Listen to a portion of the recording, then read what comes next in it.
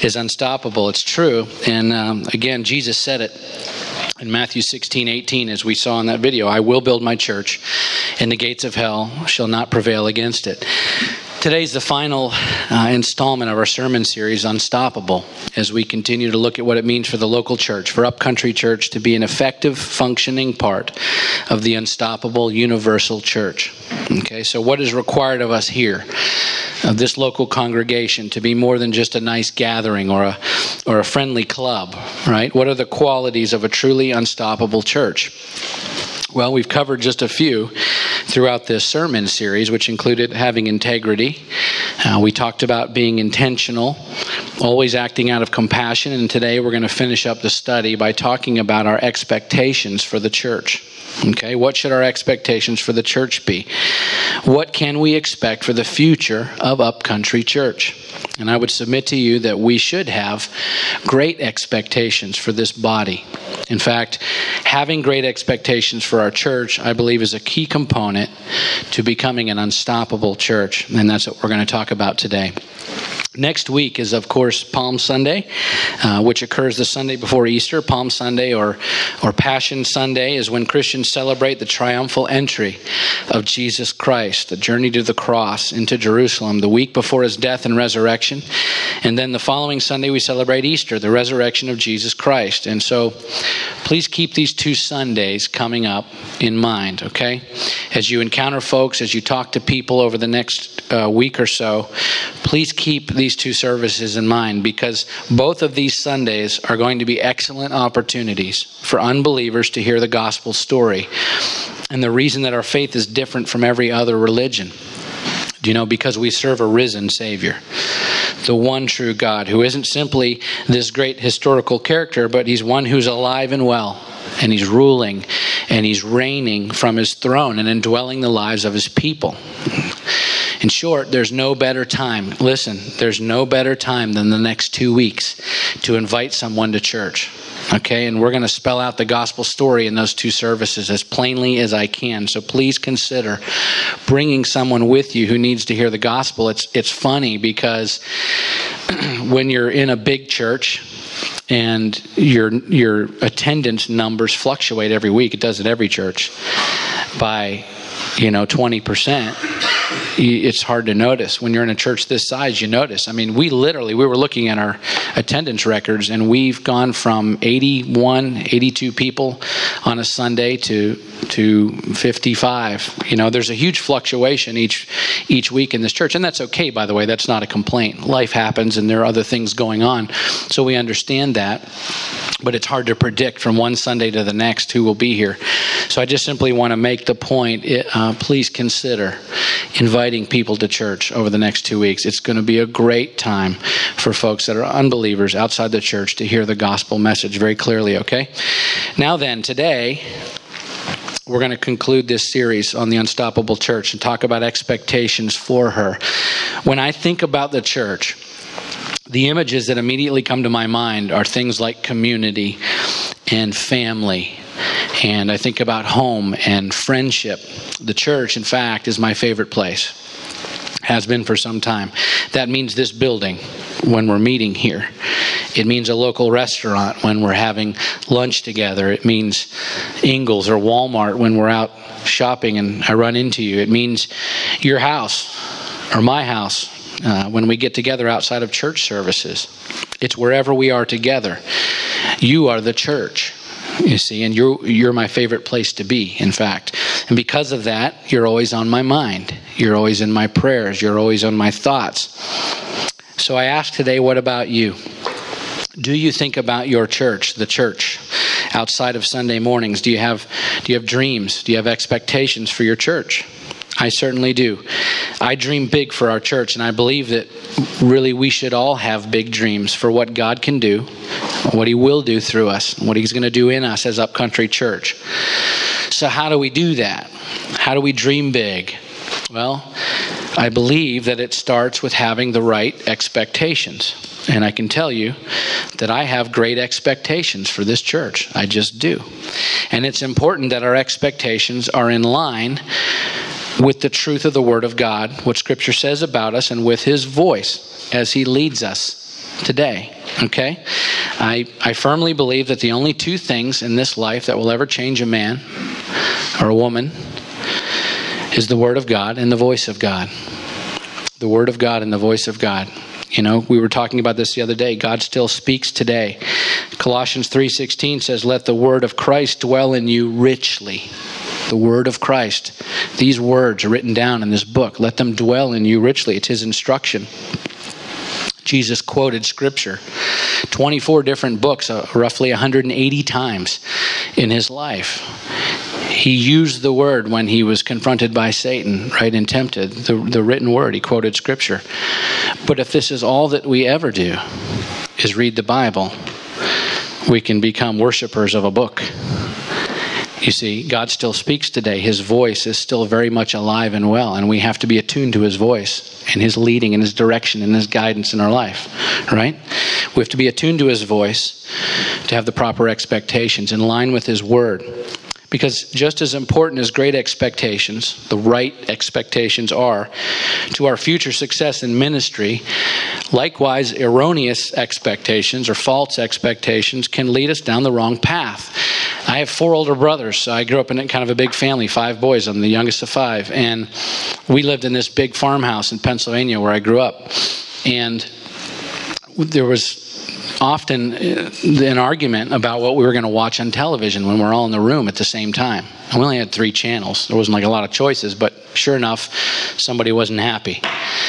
And I remember one particular evening, we're all in the living room watching television, and I wasn't happy about what was on TV, and I was complaining, and I was protesting, and I kept telling my brothers to change, and they weren't paying me any attention. So I went into the kitchen where my mother was, which is where my mother always is. She's baking or cooking or cleaning. There's always something going on in the kitchen. And I said, hey, Mom. And I was just a little guy. And she said, what? And I said, can I have the living room? And she looked at me and said, what? And I said, can I have the living room? And she said, you want me to give you the living room? And I said, yeah. She goes, sure, you can have the living room. I don't care. So I walked back into the living room, and I stand in front of the television with my hand on my hips, so that none of my brothers can see what's on TV. And I said, everybody, get out.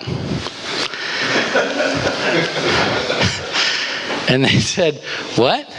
I said, get out. They said, what are you talking about? I said, Mom just gave me the living room. Now everybody clear out.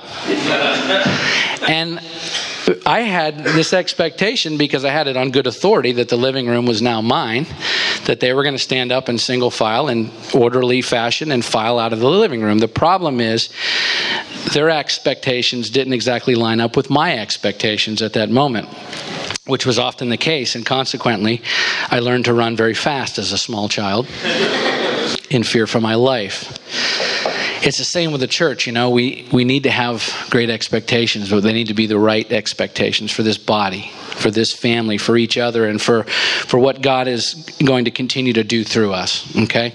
And we have it on good authority, on the God-breathed scriptures, that he's going to do great things in the church, through the church. And so we should expect that and plan and execute ministry and ministry goals, pressing ahead to greater works as he guides us and directs us in scripture and by his voice, okay? Great expectations. I don't believe we can dream big until our expectations are in line with his word and his voice. However, once our dreams, our desires, our expectations are in agreement with what the scripture tells us and with how he's leading us, I believe the sky is the limit. There's no limit to how far God will take us and what he will accomplish through us, as long as we keep our eyes and our hearts focused on his will, okay? Let's turn together to 1 John chapter 5, and we'll read verses 13 through 15. 1 John 5, 13 through 15. At the time this was written, Gnosticism was on the rise, which is a false teaching. And John wrote this letter to the church, which had just experienced a split. Okay, so in chapter 2, verse 19, he describes people leaving the church. So the church is experiencing tough times. It's definitely in transition. John is addressing the situation, and he's telling them that if they will increase in faith and obedience and in love, that they can expect great things. Verse 13, I write these things to you who believe in the name of the Son of God. That's the church. That you may know that you have eternal life. And this is the confidence Okay? That word, confidence, in the Greek, in the ancient Greek, is parousia, which means assurance. So he's saying, and this is the assurance that we have toward him, that if we ask anything according to his will, he hears us. And if we know that he hears us in whatever we ask, we know that we have the requests that we have asked of him. The key to understanding this passage is the phrase, according to his will. We must set our expectations on the basis of his assurances in the Word of God, in the Bible, and in his leading and his voice in our life. In other words, standing on the promises of God. That's an old song we used to sing. Okay? Our expectations are only as good as his will allows. Did you get that? Our expectations are only as good as his will allows. The great news here is that his will for this church is far beyond anything that we can imagine. It's going to take work, certainly, determination. It's going to mean commitment to get there, and it won't always be easy, but the result is beyond anything we can imagine on our own. How do I know that? Well, let's turn to Ephesians chapter 3. We're going to read the entire chapter. It's not a long chapter, and I think it's important that we understand the context of the last verse in the chapter by reading the entire passage, okay? This is our main text for today, chapter 3, verse 1. For this reason, I, Paul, a prisoner for Christ Jesus, on behalf of you Gentiles, assuming that you've heard of the stewardship of God's grace that was given to me for you, how the mystery was made known to me by revelation, as I have written briefly. When you read this, you can perceive my insight into the mystery of Christ, which was not made known to the sons of men in other generations, as it has now been revealed to his holy apostles and prophets by the Spirit. This mystery is that the Gentiles are fellow heirs, members of the same body, and partakers of the promise in Christ Jesus through the gospel. So the Spirit of God has revealed to Paul that the good news of the gospel is not only intended for the Jews, right, but for all of mankind. Verse 7, of this gospel I was made a minister according to the gift of God's grace, which was given me by the working of his power. To me, though I am the very least of all the saints, this grace was given to preach to the Gentiles the unsearchable riches of Christ, and to bring to light for everyone what is the plan of the mystery hidden for ages in God who created all things, so that through the church the manifold wisdom of God might now be made known to the rulers and authorities in heavenly places. It's a pretty interesting passage. So what we do as the church, in other words, not only has ramifications on the earth in this life, but in the heavenly realm. How's that for an expectation? This was according to the eternal purpose that he has realized in Christ Jesus our Lord, in whom we have boldness and access with confidence through our faith in him.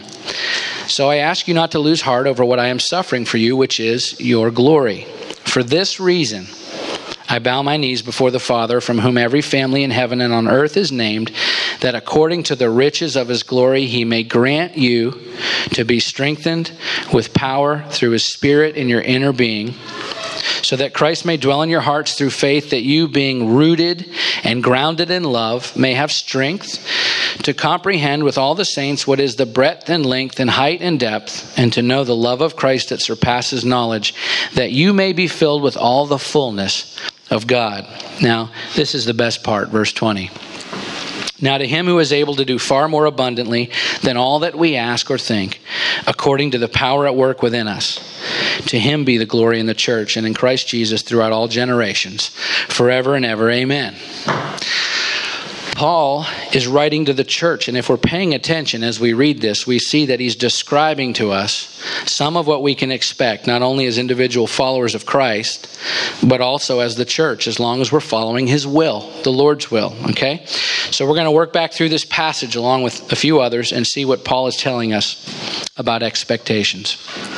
The first thing is, we can expect hardship. That's not very happy. But it's true, we can expect hardship. In the first verse of this passage and in the 13th verse, Paul describes himself as a prisoner for Christ Jesus, and he talks about his suffering.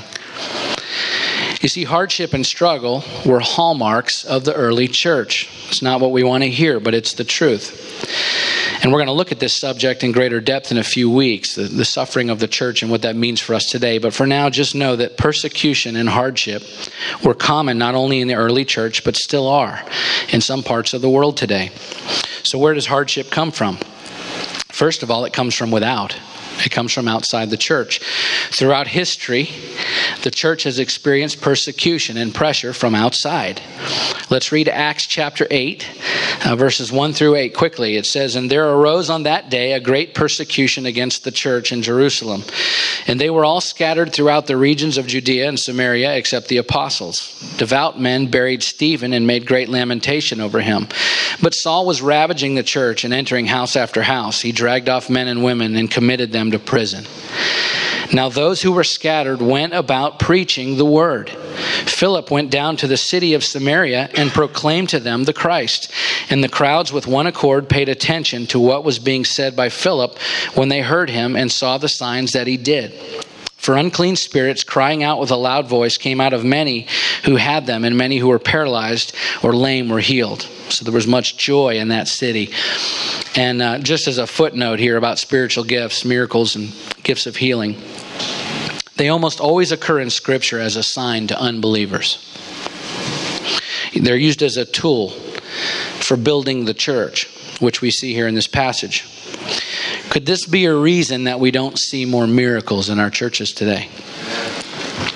Are we seeking miracles and healing within the church for our own benefit, even to the exclusion of those around us who are lost?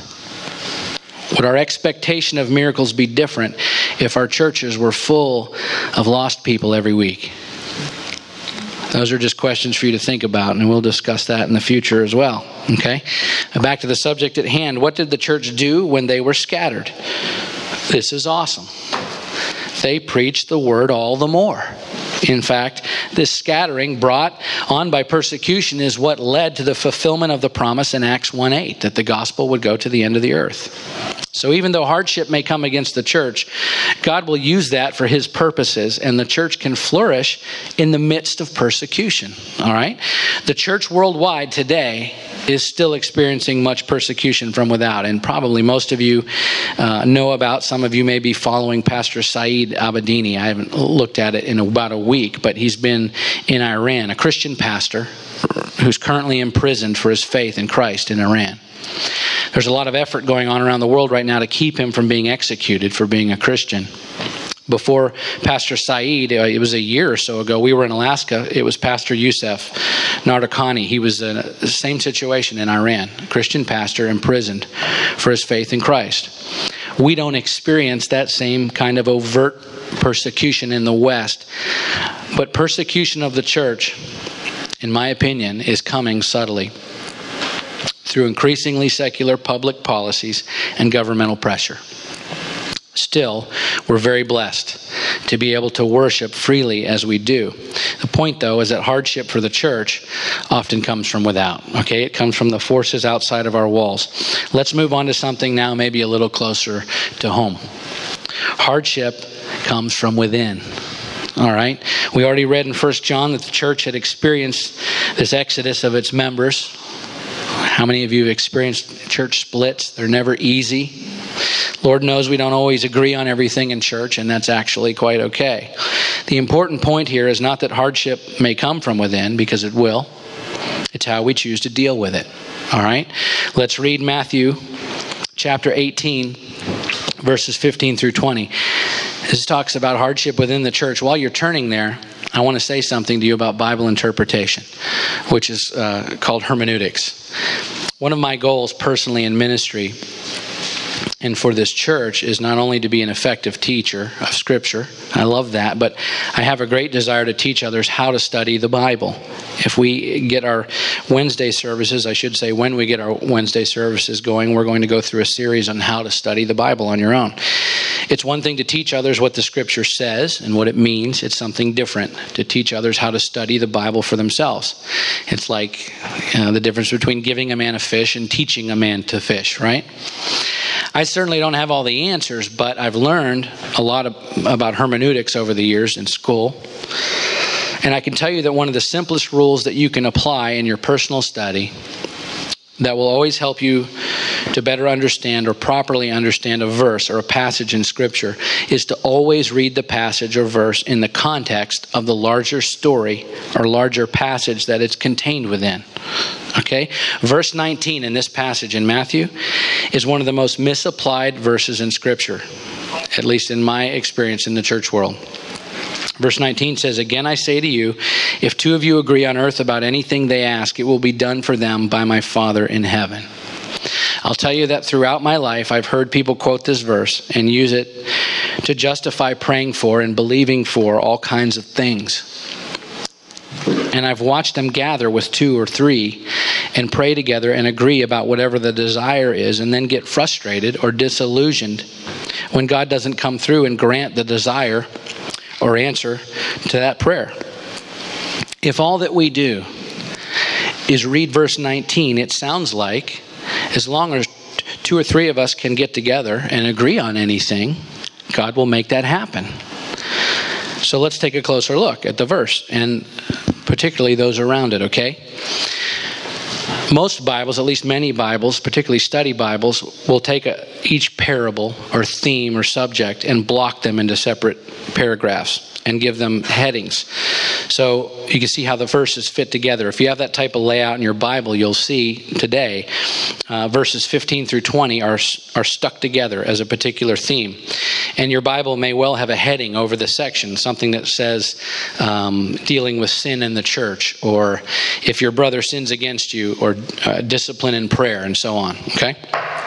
These headings just help us to see how the Scriptures fit together when they're grouped together, when verses are grouped together dealing with a particular issue or a theme, okay? In this case, this passage is specifically dealing with church discipline, which is the context for verse 19. So let's start with verse 15. We'll read those 5 or 6 verses and go from there. Okay, 15. "If your brother sins against you, go and tell him his fault between you and him alone. If he listens to you, you've gained your brother. But if he does not listen, take 1 or 2 others along with you, that every charge may be established by the evidence of 2 or 3 witnesses. If he refuses to listen to them, tell it to the church. And if he refuses to listen even to the church, let him be to you as a Gentile and a tax collector. Truly I say to you, whatever you bind on earth shall be bound in heaven, and whatever you loose on earth shall be loosed in heaven. Again I say to you, if 2 of you agree on earth about anything they ask, it will be done for them by my Father in heaven. For where 2 or 3 are gathered in my name, there am I among them." What's the first word in verse 19? Again. That's very important. Why? Because if you say again in the beginning of a sentence, that means you're repeating something that you just said. What is the again in verse 19 referring to? Let's look at verse 16. "But if he does not listen, take 1 or 2 others along with you, that every charge may be established by the evidence of 2 or 3 witnesses." Verse 19, "Again, I say to you, if 2 of you agree on earth about anything they ask, it will be done for them by my Father in heaven. For where 2 or 3 are gathered in my name, there am I among them." He tells us to go to our brother alone and try and resolve the issue. If it doesn't work, take 1 or 2 others with you. What do you have when you take 1 or 2 others with you? You have 2 or 3. Verse 20, "For where 2 or 3 are gathered in my name, there am I among them." You see, we can't take 1 or 2 verses out of this passage and apply them to any situation that we encounter in life. These verses all fit together, and they must be read and understood together if we're to properly understand how these verses should be applied to us individually and to the church. Verse 19 is referring to church discipline, okay, which is a subject we don't like to talk about anymore, but we must if we're to honor all that God has said about the church. Furthermore, these verses are a reference back to God's instruction for his people in the Old Testament. This concept of 2 or 3 witnesses has always been an important aspect, according to God, of rightly judging a situation. Anytime we're dealing with one another in regard to discipline within the congregation, within the body. Deuteronomy 19:15 says, "A single witness shall not suffice against a person for any crime or for any wrong in connection with any offense that he has committed. Only on the evidence of 2 witnesses or of 3 witnesses shall a charge be established." 2 Corinthians 13:1, "Every charge must be established by the evidence of 2 or 3 witnesses." There were 2 angels at Jesus' tomb testifying that he was not there. Joshua sent 2 spies out to the land. Moses sent 12 spies, but what? Only 2 rightly testified. Jesus sent out his disciples 2 by 2 to witness. Okay? This is what verses 16 and 19 and 20 are talking about in Matthew 18. 2 or 3 witnesses to rightly testify when someone in the church is out of line and in need of discipline. The absolutely beautiful thing about verse 19 is what it actually is saying. Getting back to the point of the sermon, it says, if someone in the body has gone astray, try to gain your brother back. Verse 15. That means restore him. Okay? So restoration in church discipline is always the goal. After you've tried reasoning with him alone and then with others, get 1 or 2 other believing Christians and petition God for this brother. And whatever you ask, it will be done by our Father in heaven. The whole passage is about church discipline. Verse 19 is not about getting a bigger house, a better job, a newer car. It's about restoration and reconciliation within the body. And if this person is absolutely opposed to doing what's right, there's authority to protect the body from false teaching or dissension or whatever else is damaging the body. That's powerful. Okay? And that's what the entire Matthew 18 passage is about, including verse 19. Whatever you bind on earth shall be bound in heaven. And whatever you loose on earth shall be loosed in heaven. Verse 18. That speaks to the authority and power of believing Christians praying together for a wayward brother or sister in Christ and for the protection of the church. And then if you continue on, verses 21 and 22 say, then Peter came up and said to him, Lord, how often will my brother sin against me? We're still on the same subject. And I forgive him as many as 7 times? Jesus said to him, I do not say to you 7 times, but 77 times. This is a roadmap for dealing with hardship within the church. We bring loving correction with restoration always as the goal, but if needed, we exercise the proper authority for the protection of the body, okay? So hardship may come to the church, but everything that we need to properly deal with those situations is in this book, and it's in his voice as he speaks and leads us, okay? And by the way, God never speaks a word that is contradictory to Scripture, to the Bible. He's not schizophrenic. Okay? If you hear someone tell you God said to me and it doesn't line up with his word, you can just chunk that right out the door. All right? When we expect hardship, when we expect it, we're not taken off guard and thrown off balance when it arrives. Doesn't mean we walk around in fear. It just means we're prepared with his word in us, with his spirit in us. We're prepared. Now here's the really good news. Because of hardship, we can expect to be strengthened, empowered, rooted, and grounded in love. And the scripture says, and filled with the fullness of God. Let's go back to the original text, chapter 3, Ephesians chapter 3. We'll read verses 14 through 19. It says, for this reason I bow my knees before the Father, from whom every family in heaven and on earth is named, that according to the riches of his glory he may grant you to be strengthened with power through his Spirit in your inner being, so that Christ may dwell in your hearts through faith, that you, being rooted and grounded in love, may have strength to comprehend with all the saints what is the breadth and length and height and depth, and to know the love of Christ that surpasses knowledge. It's knowing something beyond what we can know, that you may be filled with all the fullness of God. That's a lot of promise in these verses. As we press on when times are good and when times are tough, we can expect to be filled with all the fullness of God. That's a great expectation to have.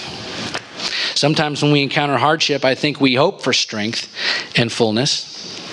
We pray for strength and fullness. We wish for strength and fullness. We cry out for it. Sometimes I think we beg for strength and fullness, but do we ever really expect it?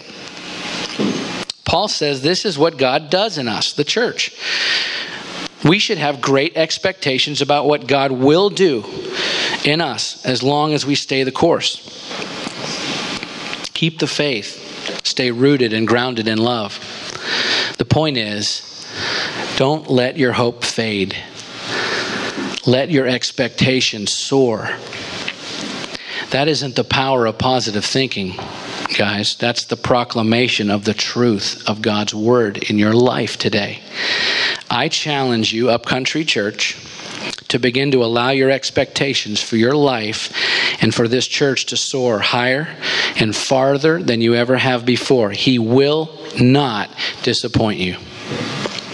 As we labor together here, we should expect a harvest of souls every time we meet. We should expect our bonds of love and commitment to grow stronger every time we're together. We should expect to see this church grow and achieve new levels of effectiveness in ministry in this community and beyond. We should expect to see lives transformed and broken bodies healed, relationships restored, hearts that have grown cold and hard regenerated by grace through faith in Jesus Christ. We should expect to see our city changed, transformed because the works of God happening in this church and the love and power of Christ emanating from this place in us. It's time we let our expectations soar. Does that resonate with you? Does that strike a chord in every one of us? If all that we ever expect is mediocrity, that is all that we will ever have. Did you catch that? If all that we ever expect is mediocrity, that is all that we will ever have. However, when we truly begin to expect God to do what He said He will do through us, as we faithfully follow Him, our faith becomes active because we're looking for the outcome. We no longer just state the promises written in the Bible and spoken to His people and then hope and pray that He will follow through in His end. When we begin looking expectantly for Him to move on our behalf and move through us and move in our church, our faith is put into action. Psalm 5:3, David says, "O Lord, in the morning you hear my voice. In the morning I prepare a sacrifice for you and watch." That's expectation. The NIV version translates it this way: "In the morning, Lord, you hear my voice. In the morning I lay my requests before you and wait expectantly." It is imperative that we adjust our expectations to be in line with the promises in His Word and His voice. All right? And finally, this is my last point, and I'll hurry through it. We should expect the unexpected. Verses 20 and 21 of our Ephesians text says, "Now to Him who is able to do far more abundantly than all that we ask or think, according to the power at work within us, to Him be the glory in the church and in Christ Jesus throughout all generations, forever and ever. Amen." Listen, if you've been quoting Matthew 18:19 incorrectly, where two or three come together and we can ask anything in our name, that's okay. All is forgiven. Why don't you use this verse instead? Okay? "Now to Him who's able to do far more abundantly than all that we ask or think, according to the power at work within us, to Him be the glory in the church and in Christ Jesus throughout all generations." I love this verse because it tells me that no matter what I think God is capable of doing in me, through the church, that He can still do far more than I can ask or even think of. God is infinitely more capable, more creative, more willing, more giving, more generous than we can even imagine. Having great expectations means expecting God to do what He says He's going to do with the church, with this church. According to this, He can do things beyond what we can even imagine. We have to begin believing what His Word says about us and about Him. We have to speak His promises over our lives and over this church. That sounds nice, but why is this significant? Speaking the promises of God over us, over His church, why is that really significant? I'll tell you why. Because when we speak His promises, our words are in agreement with His words. That's a powerful combination. Okay? When our words line up in agreement with His words, that's a powerful thing. A.W. Tozer once said, "The history of mankind will probably show that no people has ever risen above its religion. And man's spiritual history will positively demonstrate that no religion has ever been greater than its idea of God." You see, I'm not sure we always believe that God is who He says He is. I'm not sure that we always believe that He will do what He said He will do. In fact, I'm not sure I've always believed it, to be completely honest. When we keep our expectations low because of fear of disappointment, which is what we're doing, we say, "Lord, I don't really believe your promises." I know your word says, for everyone who has been born of God overcomes the world. 1 John 5:14. But this mountain is too high. This obstacle is too great. This stronghold in my life is too strong. No, it is not. Did I wake you up? It is not for God. For nothing will be impossible with God. Luke 1:37. Look, I think it's time that we raise our level of expectation. I think it's time we had great expectations for this church and for our lives and for our families and for our friends and for this city. I think if we begin to have great expectations, we'll begin to see even greater things happen, because he's able to do what?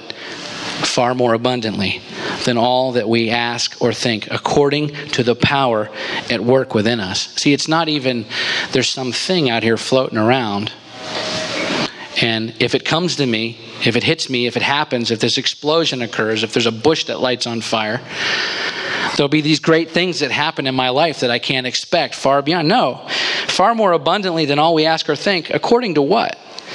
The power at work within us. It's already there. The Spirit of God dwells inside of us, and he can do far more than we can imagine through the Spirit in our lives already. Does that resonate with you? I hope so. I hope it resonates with you, for yourselves and for this church. So if you're willing to raise your level of expectation, if you're willing to do that for yourself, if you're willing to raise your level of expectation for this church, I want to ask you to stand with me today as we close.